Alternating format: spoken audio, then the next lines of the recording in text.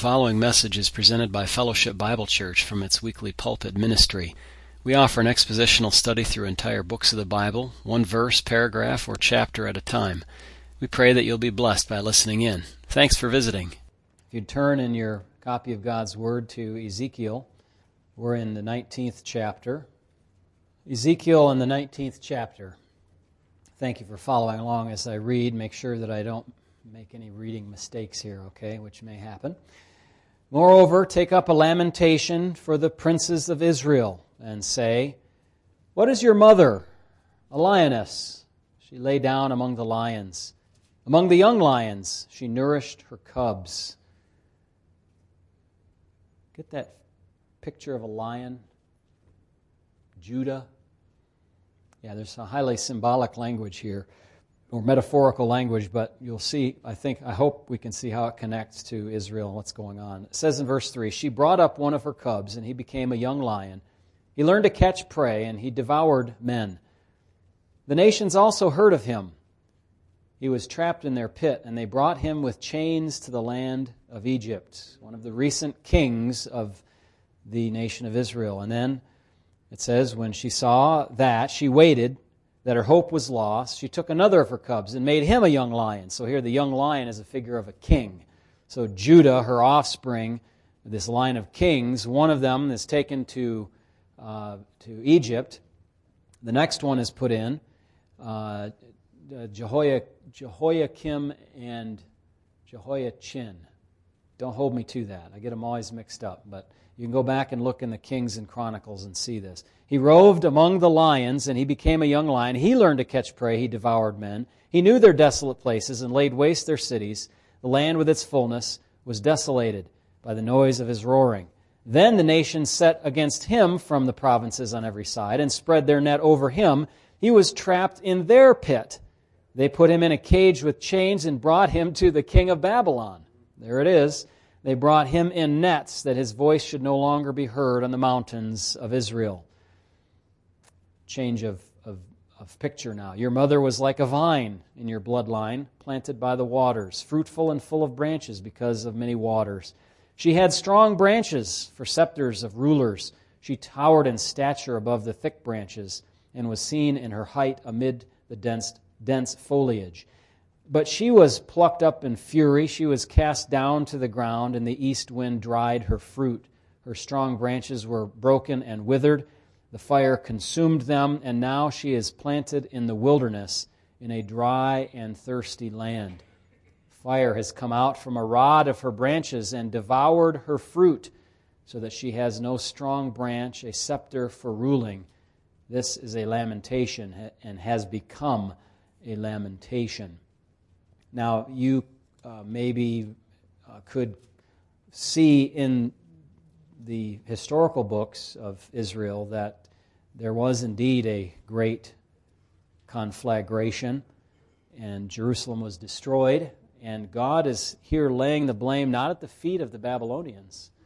He's saying the blame belongs with those kings of Israel up to Zedekiah, when they disregarded God's prophets and did not listen to his commands and advice to them. So the blame squarely laid in their court, not on the king of Babylon. God was using the king of Babylon as his instrument, wasn't he, to judge his people. And of course that troubled the people of Israel. You know, how can you use an evil and wicked person like Nebuchadnezzar to judge us? You know, how can you use the Chaldeans to judge us, a people more wicked than we are? Yet God does that, and they would get their turn. They'd get their day in the sun, so to speak. And so that would be the case. That's Ezekiel. Let's turn our Bibles then to Philippians chapter 1, and we'll begin our message in the Scriptures. We want to welcome you, Grace, back to the assembly here. It's good to see you this morning. And a little one. Yes. Very good. Philippians chapter 1, verses 12 through 18 this morning is where our attention will be drawn. And I've replicated the text in the notes there for you, as well as an alternative version that we'll just look at momentarily. But let me have a brief prayer, and then we'll dig into our text. This morning, Father, I pray that you would help us to be edified as we look into the Word of God, that we would be strengthened, that we would be encouraged to do your will through the preaching of this text. And perhaps by some means, if there's someone listening here who does not truly know the Lord, they will somehow come to know Christ in this text and the surrounding areas of the Bible and the things that I mention here, or the things that you bring to their mind from what they've read before, that they might be saved. Thank you, God, for this time that we can spend in the Word together. In Jesus' name, amen. Philippians 1, starting in verse number 12. Paul has finished his introduction. He's reported his prayer in verses 9 through 11, the second part of his prayer, really, in verses 9 through 11. And then he says this, "But I want you to know, brothers, that the things which happened to me have actually turned out for the furtherance of the gospel, so that it has become evident to the whole palace guard and to all the rest that my chains are in Christ. And most of the brethren in the Lord, having become confident by my chains, are much more bold to speak the word without fear. Some indeed preach Christ even from envy and strife, and some also from goodwill. The former preach Christ from selfish ambition, not sincerely, supposing to add affliction to my chains, but the latter out of love, knowing that I am appointed for the defense of the gospel. What then? Only that in every way, whether in pretense or in truth, Christ is preached, and in this I rejoice, yes, and will rejoice." Now, there's an interesting thing about the preservation of the biblical text here that I want you to be aware of. I read the New King James text. If you were looking at another version, say the ESV, NIV, New American Standard, did you notice something? Verses 16 and 17 are swapped. Okay? So in the NIV it says, first, the latter do so out of love, and then it talks about the former out of selfish ambition. But in the New King James, it starts not latter former, but former latter. Okay? So just be aware of that swap of verses. There's no difference in meaning in the text whatsoever, and so this should not be an issue that bothers us. It's just that when I read, I was studying this a couple of weeks ago, and I said, wait a minute, I just read that, and it's now this different order. What's going on here? So it's just a matter of the Greek text where there was a swapping of the verses, and that has been passed down to us in a number of different of those manuscripts. It's not a big deal. But it is kind of an interesting one. You don't often see two verses where you just kind of draw a line with an arrow on each end to indicate that they're swapped. So the point of this text is the advancement of the gospel. The gospel of Christ spreads despite persecution and obstacles that may be thrown in its way. And I'm reminded, and I put in the notes here somewhere, the verse that tells us in 2 Timothy, I think it is either 1:9 or 2:9. It's we'll find it in here, but it says the Word of God is not chained. The Word of God is not bound. You can try to destroy it. You can try to mute it. You can try to get rid of it.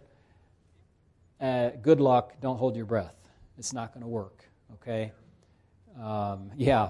Poor Voltaire. Not poor Voltaire.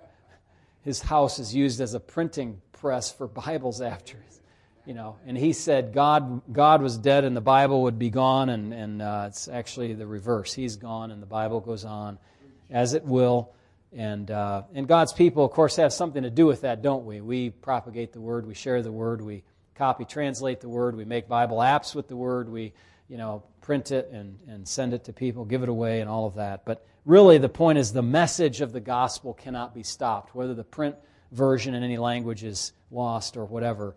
The gospel will advance. Amen. On the surface, for the Apostle Paul, if you're familiar with where we've been in Philippians and also in the book of Acts, the situation seems very unfavorable to the advancement of Paul's work. Now, we said in Acts 16 the work began with him being thrown in prison in Philippi, and he's now writing to the same church, and he's in a different prison. This guy lands in the local prison whenever he gets a chance, it seems. He gets in trouble with the authorities, and that's because the authorities hated him. The people around hated him and caused all kinds of trouble.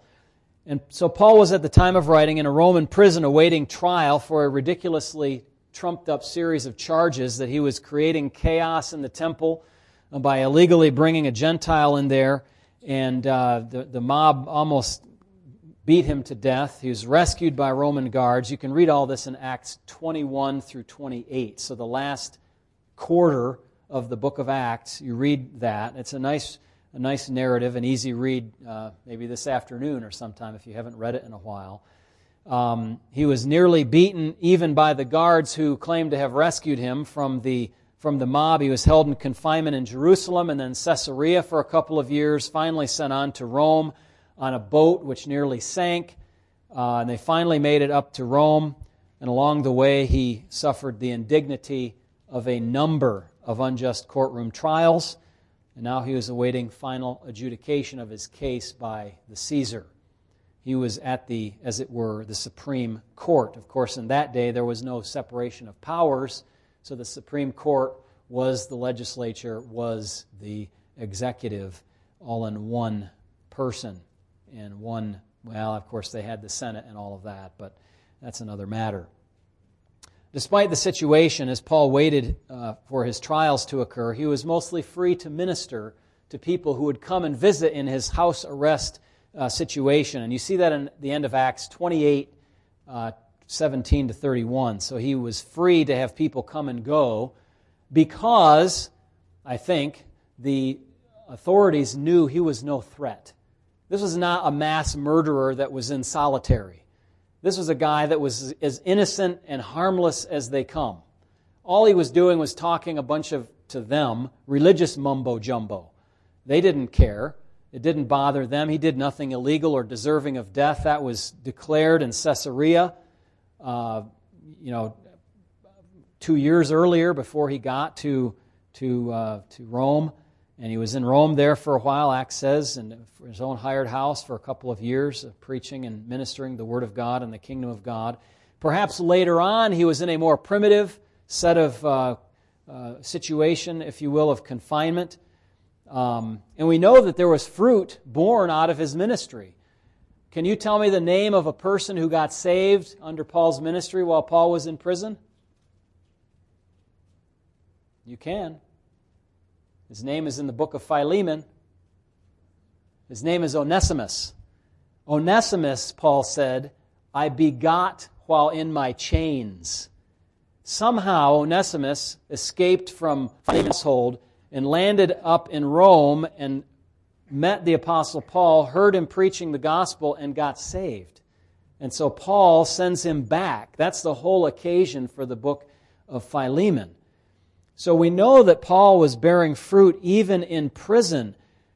So the gospel advanced despite its primary Gentile advocate, Paul, being imprisoned. Now the gospel started out that same way under duress in Philippi. The church there began within days of it. Paul and Silas are beaten with many stripes, thrown into prison. You remember that in Acts chapter 16. But the jail experience led to the salvation of a corrections officer in that town and his whole family. You think of that? I'm just thinking of the various circumstances in which you are. And as I thought about this message, and I'm thinking about our sister Evelyn, Brother Mike, various situations that you find yourself in that are maybe unpleasant. How is it that the gospel can advance despite of, or perhaps because of, those circumstances? You may be in the hospital for a while, but you may be able to see somebody saved because you share the gospel with them. So don't think that God doesn't, God, why do you have me here? Like, didn't you know that this wasn't the right idea?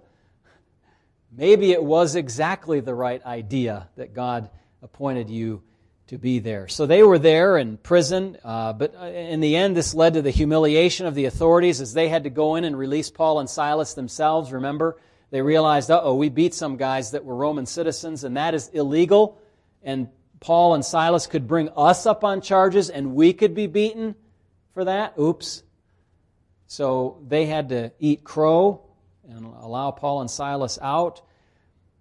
The believers to whom Paul was writing, therefore, knew about very difficult problems that attended the church. their first missionary was thrown in jail within days of him planting that church there and the first salvations in that town. He had certainly informed them in Philippi too of his trials, and because that was Acts 16, remember, we looked at. He had already experienced Acts 14's events. He was stoned. He was thrown out of cities, left for dead, treated very, very poorly. He would go on to face problems after starting Philippi by going to Thessalonica. They didn't want him there after a while. Athens, they thought he was a fool. Acts 19, he would have been killed in the mob in Ephesus if they hadn't held him back, probably. So we can see that the gospel often progresses and even flourishes when it's under pressure. The apostle cites two ways that the gospel advanced in his particular circumstances. Number one was what I call inside the prison, inside the judicial system, if you will. He says in he says the fact of the advancement of the gospel in verse 12, but then he says in 13, it's become evident to the whole praetoria. It's a question about the meaning of this word, but it seems pretty obvious to me. The gospel is not made known to a place. The gospel is made known to people. So this must be referring to, as our translation has it here, the palace guard, and to all the rest of the people there that my chains are in Christ. They knew that Paul was not a criminal, and in fact that he was there merely for his profession of and preaching of Christ. It's kind of like some events may happen today, and you have the 10% of people who are kind of in power at the moment, and they're all exercised about something, and a whole bunch of people kind of the hoi polloi down here, just like, yeah, whatever. You know what they're doing is just dumb, and it doesn't make any sense. And that's what's happening here. The guards are like, why are we even having to bother guard this guy? I mean, he's not even going to run away. We could just leave and just tell him to stay here, and he would stay. What's the big deal? He's merely here for his profession and preaching of Christ. They could see right through the Jews who were envious, who started Paul's trouble, and the false charges, and who wouldn't be able to see the fecklessness of the Roman leaders who continued to leave him in jail in Caesarea and wouldn't let him out, even though there was no charges against him worthy of death. I mean, they said there's no charges worthy of death, but yet we have to send him to Caesar. Guys, don't you have any leadership ability at all? If there's no charges, let him go. Don't be such babies. Don't be so weak. So they could see through all of that. Don't be so hypocritical, inconsistent, doing stupid stuff. Some of them must have shaken their heads in wonder at why the system did this to a man. Many probably didn't believe the gospel, but they had enough brains to see that Paul wasn't worth taking up time and space in their judicial system. I mean, they probably had real criminals to concern themselves with. You think? Kind of like today, we have a lot of real criminals to consider, to deal with, and not worried about, people holding church services or something like that. Paul was a decent man. He was suffering for doing good and not for doing evil. 1 Peter 3:17 tells us it's better to suffer for doing good than doing evil, but it's not just to be suffering for doing good, is it? We know that's the case, but in this world we've not been promised justice in every case, although we would certainly like it. So the whole situation led people in that guard cadre to become saved and to hear the gospel. And look at Philippians 4, verse 22. It says, all the saints greet you, but especially those who are of Caesar's household. In the very household of Caesar, people were born again by the gospel of Christ. And this is how the gospel was advancing despite Paul being in prison. In fact, because he was there, people who were there and would never have heard it otherwise heard the truth of Christ. And I'm sure that those saints in Caesar's household were so appreciative of the Philippian believers, being bold enough to stand up and say, we're going to send financial support to this man who is a beloved minister of ours. to help him in his need. And then, secondly, the second way that the gospel was advanced was not only inside, but I make a brief note here about how it was advanced outside. Outside. There are many more people outside than inside. And he says in Philippians 1, verse 14, "And most of the brethren in the Lord, having become confident by my chains." There's something about, you can stop and think about this, something about people being persecuted for their faith which raises in the true believer a new boldness to say, if they can take that, I'm going to preach Christ. I am not going to give in simply because of what they're doing to him. Many Christians were emboldened by Paul's imprisonment and began to speak God's word without fear. Maybe they were initially fearful, but then they saw Paul standing up for the gospel before the Caesar. Here's the case before the Supreme Court, and it looks like we could win. And the Apostle Paul is trusting that by the prayers of the Philippians, and he tells Philemon, when he's talking about Onesimus, he says, I trust that by your prayers I'm going to be brought to you. So he's thinking, it looks like I'm going to be released. I'm going to win this case. Now, later on, I think he went back, and of course that's when he was killed under the whole business with Nero and all of that. But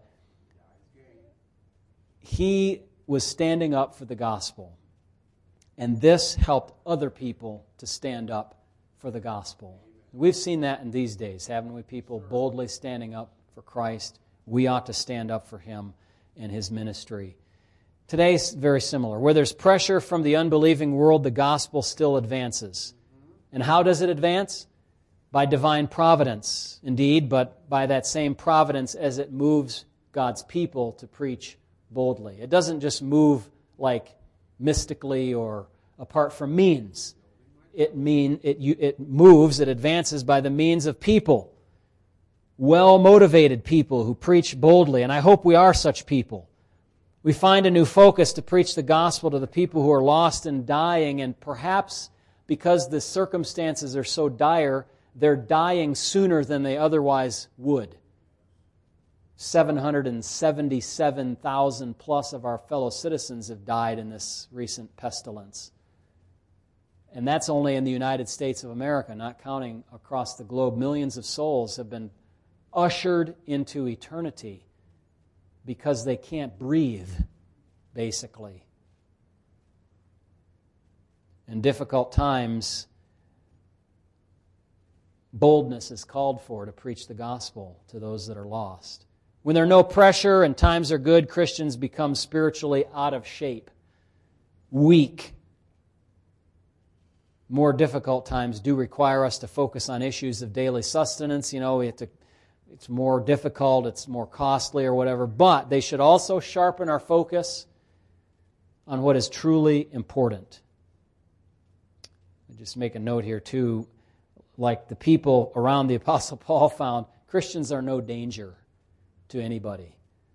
I just marvel at the communist governments of the world that think that Christians are some kind of deadly thing in their midst. And I kind of know why, because they don't like the idea of, freedom in Christ and the implications of that have resulted in, democratic and republic governments throughout the world. They think that's a threat. But personally, Christians are no threat. They're not a danger to anyone. All we do is preach a message of salvation that you're free to receive or reject. Notwithstanding all that dumb stuff done in history where you had Christian states that would burn people at the stake if they didn't believe the way they wanted them to believe. That wasn't Christian. That was wickedness. But we preach a message that you're free to receive or to reject. Of course, we can and should be quite insistent, shouldn't we? Not just pushovers. Demanding in a way that you repent and believe the gospel. But in the end, you have to choose, not us. We can't force you to do that. The threat of the sword cannot do that or anything else. The only pressure that should be upon the unbeliever's heart is not some twisting of the arm or manipulation by the preacher. The pressure that should be on the unbeliever is the knowledge of eternal divine judgment. Now, if that's not enough pressure to get somebody to believe, I don't know what is. You ought to be able to understand your need for the gospel. If you understand you're going to stand before God and be judged someday. I wonder if you can think about how we can be tools in the hands of God to continue the advance of the gospel today. I have puzzled over this. From basic Bible illiteracy in our community.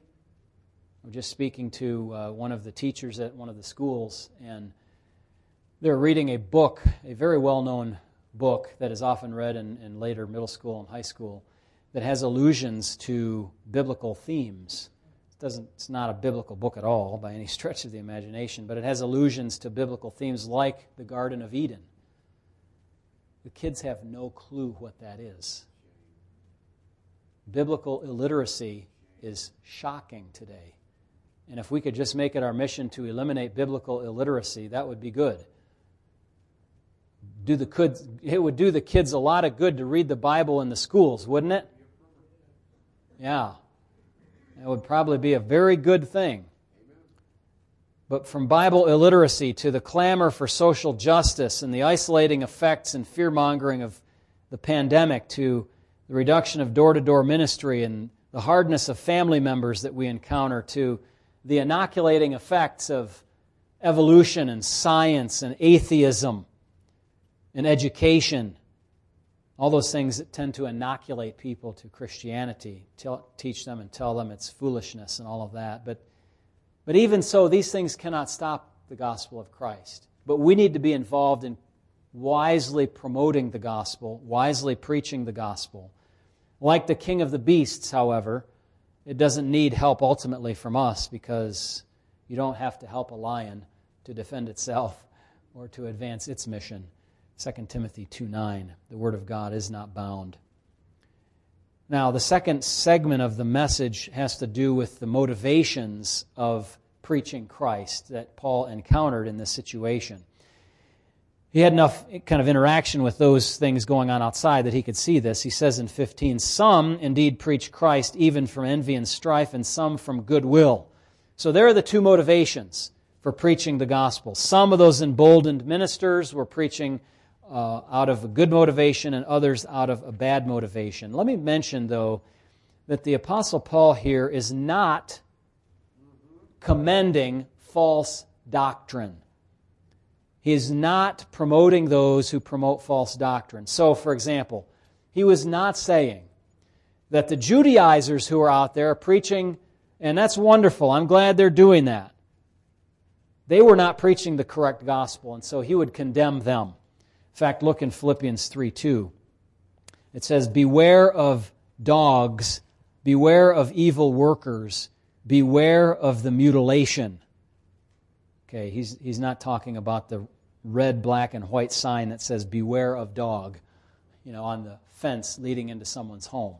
These are religious statements. People who are of the circumcision party, who think you have to keep the law of Moses in order to be saved or to be sanctified. False. That's not the case. So he's not commending false teachers here. He would not show favor today to those who are preaching a false gospel. Every religion in the world is preaching that you get to God by doing good works, basically. He would not commend them. They're not preaching Christ, so he would not rejoice over their works. So there's something else going on here that is an interesting situation. You have people who are preaching true words, but they're doing so out of a bad heart. Look at verse 16. "The former preach Christ from selfish ambition," or 17, depending on your translation, "not sincerely, supposing to add affliction to my chains." So it tells us they were motivated by what? Jealousy or envy, and rivalry or strife.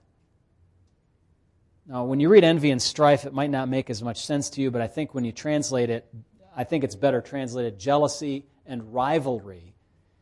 It seems to be able to make some sense.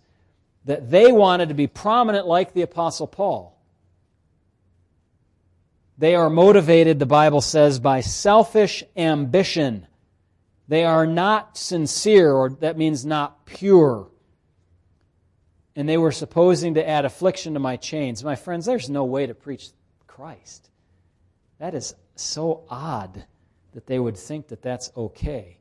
They were not sincere in preaching Christ, which means they did not have holy or pure motivations. They had some proud desire.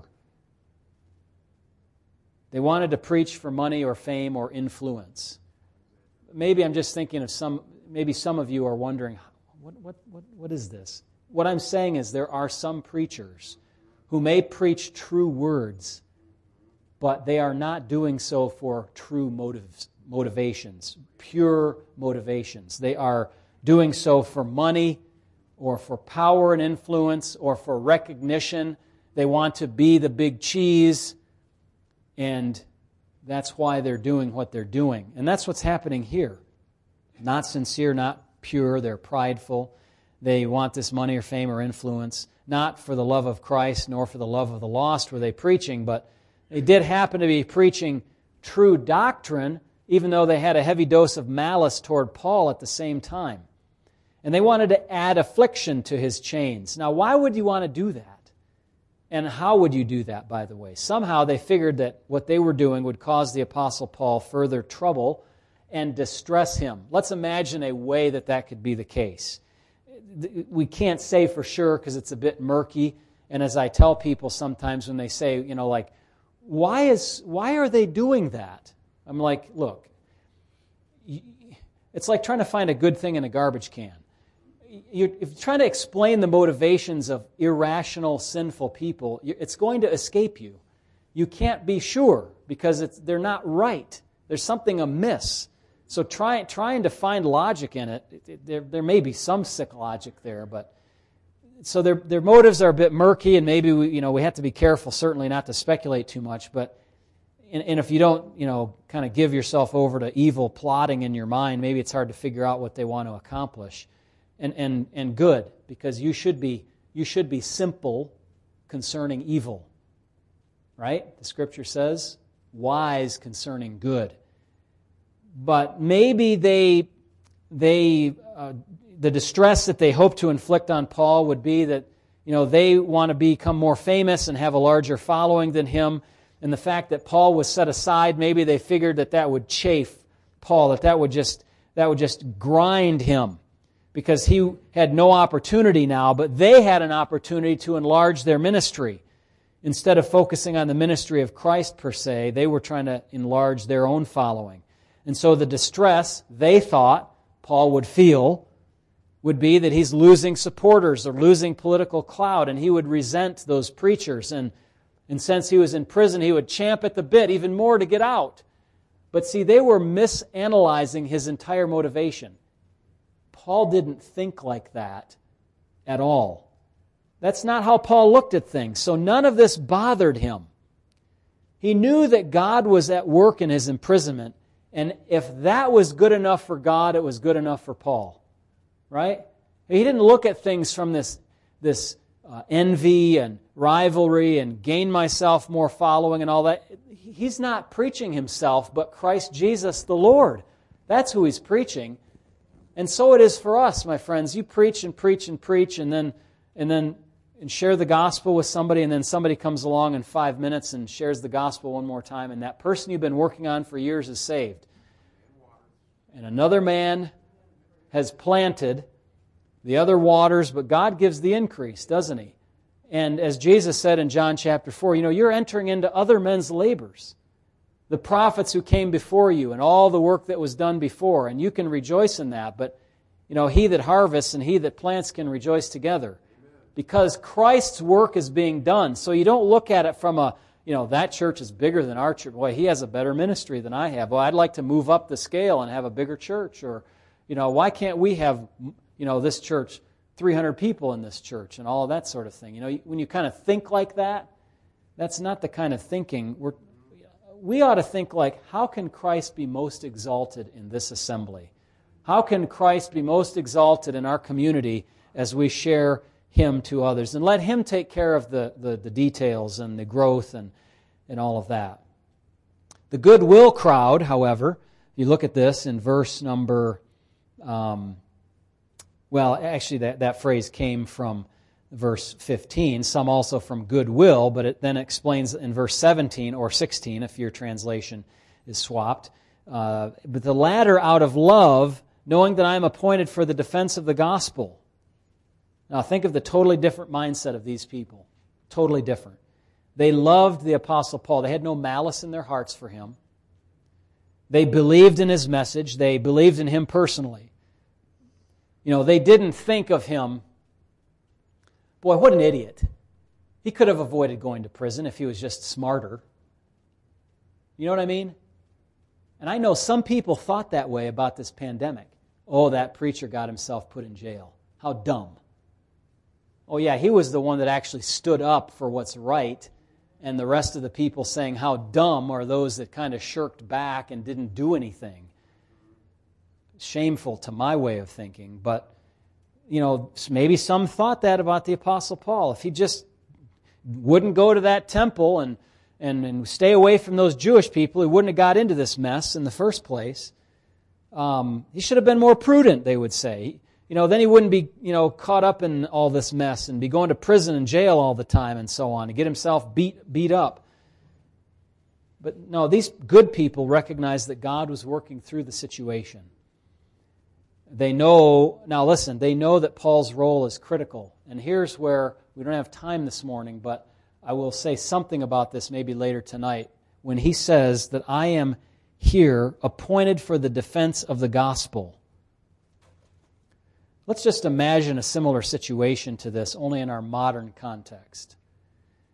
A well-known preacher is charged with what? Bigotry, hate speech in the United States. And he's brought up on charges, and it goes through the state courts, it goes to the federal courts, and eventually winds its way all the way up to the Supreme Court. And that preacher would be like the Apostle Paul. Now, think of the stakes. If he loses, a great persecution could break out against the church in the entirety of the United States of America. That preacher is set for the defense and confirmation of the gospel. It's not that he's super special. He just happens to be the guy that they picked on, tried to make an example of. Okay?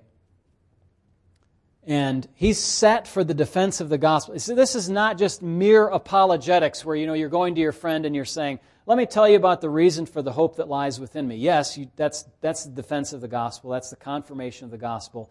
But this is the defense of the gospel nationally. Here's Paul before the highest court, and where his case goes is going to make or break the church in some sense. These people may be a little bit on pins and needles wondering, if this case goes down, is our city going to suddenly close our church because they get this newfound wind of opposition to the church, so they feel emboldened to be able to say, look at those bigots, we're going to close them down. That's what Paul means when he's set for the defense of the gospel. And that's why the good-willed people preaching Christ are bold, and they're trying to keep the ministry going, because they know that he's standing up there representing basically them. The legality in the Roman Empire of the Christian project, so to speak, rides on Paul's shoulders.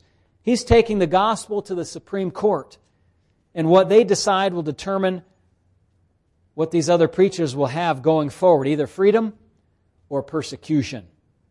He represents all preachers and all Christians before the Caesar. This case was a big deal. Wouldn't you agree? Yes. The bad teachers, though, still, as I indicated earlier, could not ruffle Paul's feathers. We'll look at verse 18. It says in my translation, what then? What does your translation have? What then? One of them has, what does it matter? What does it matter that they're thinking they're going to add affliction to my chains? he recognizes that a bigger thing is being accomplished, and in that he is happy. Remember, these are not ministers preaching false doctrine. They're preaching from bad motivations. And in the fact that they are preaching the gospel, even with bad motivations, he's happy that the gospel is going out. That's okay in some sense. Whether the people preach Christ for real or just outwardly for a pretense to accomplish something else, God uses that. Let me ask you this question. Can falsely motivated preachers stop the advancement of the gospel? Nothing can stop the advancement of the gospel, and the Apostle Paul is saying that.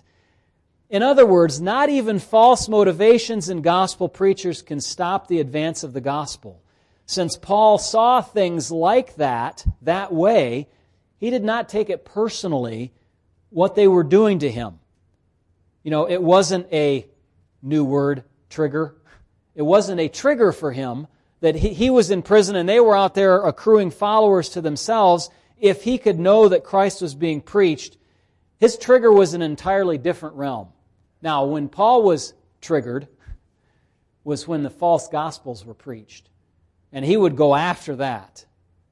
And that wasn't, I'm not using trigger in the kind of snowflake way that it's used today. I'm using in the, kind of pushes buttons. When you preach a false gospel, that pushed Paul's buttons. He wasn't going to tolerate it. But this, at least, the gospel is being preached. He did not approve of the poor inner desires of these bad preachers, but, those weren't seen in the public so much, but he knew about them. And Paul was happy. Look at what he says. I rejoice, yes, and I will rejoice that Christ was preached. I gave myself over to nothing else but to preach Christ, he told the Corinthians. So Paul is assuring his dear friends that although he's in prison, the mission of the gospel is moving ahead anyway. And listen, the gospel did not move ahead despite his imprisonment.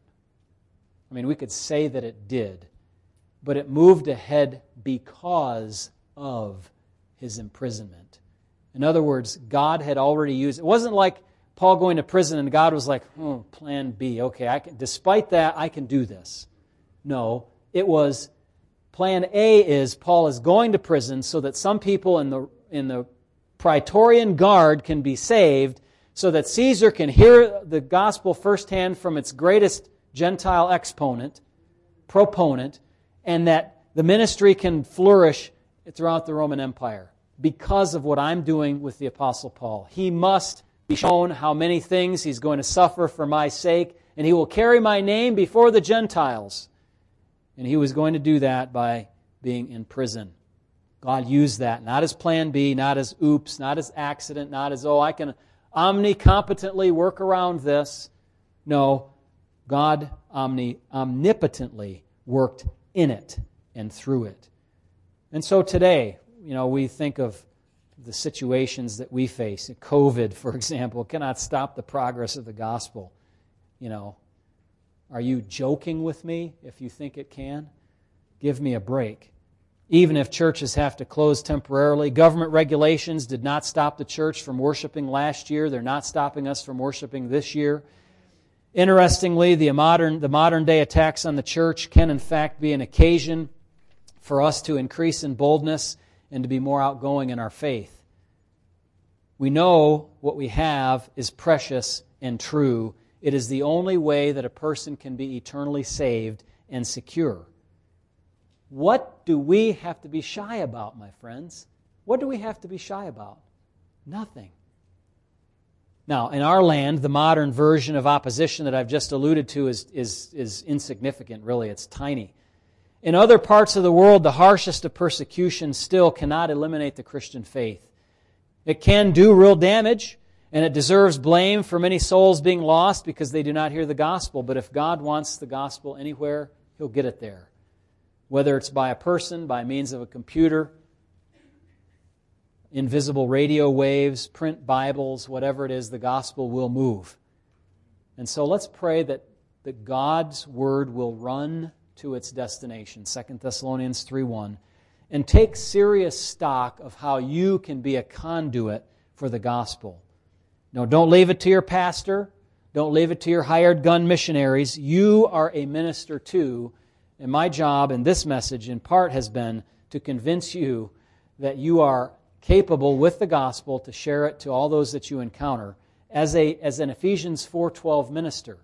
Me preparing you to be ministers for God so that you can go out and do that and multiply the effects of the work.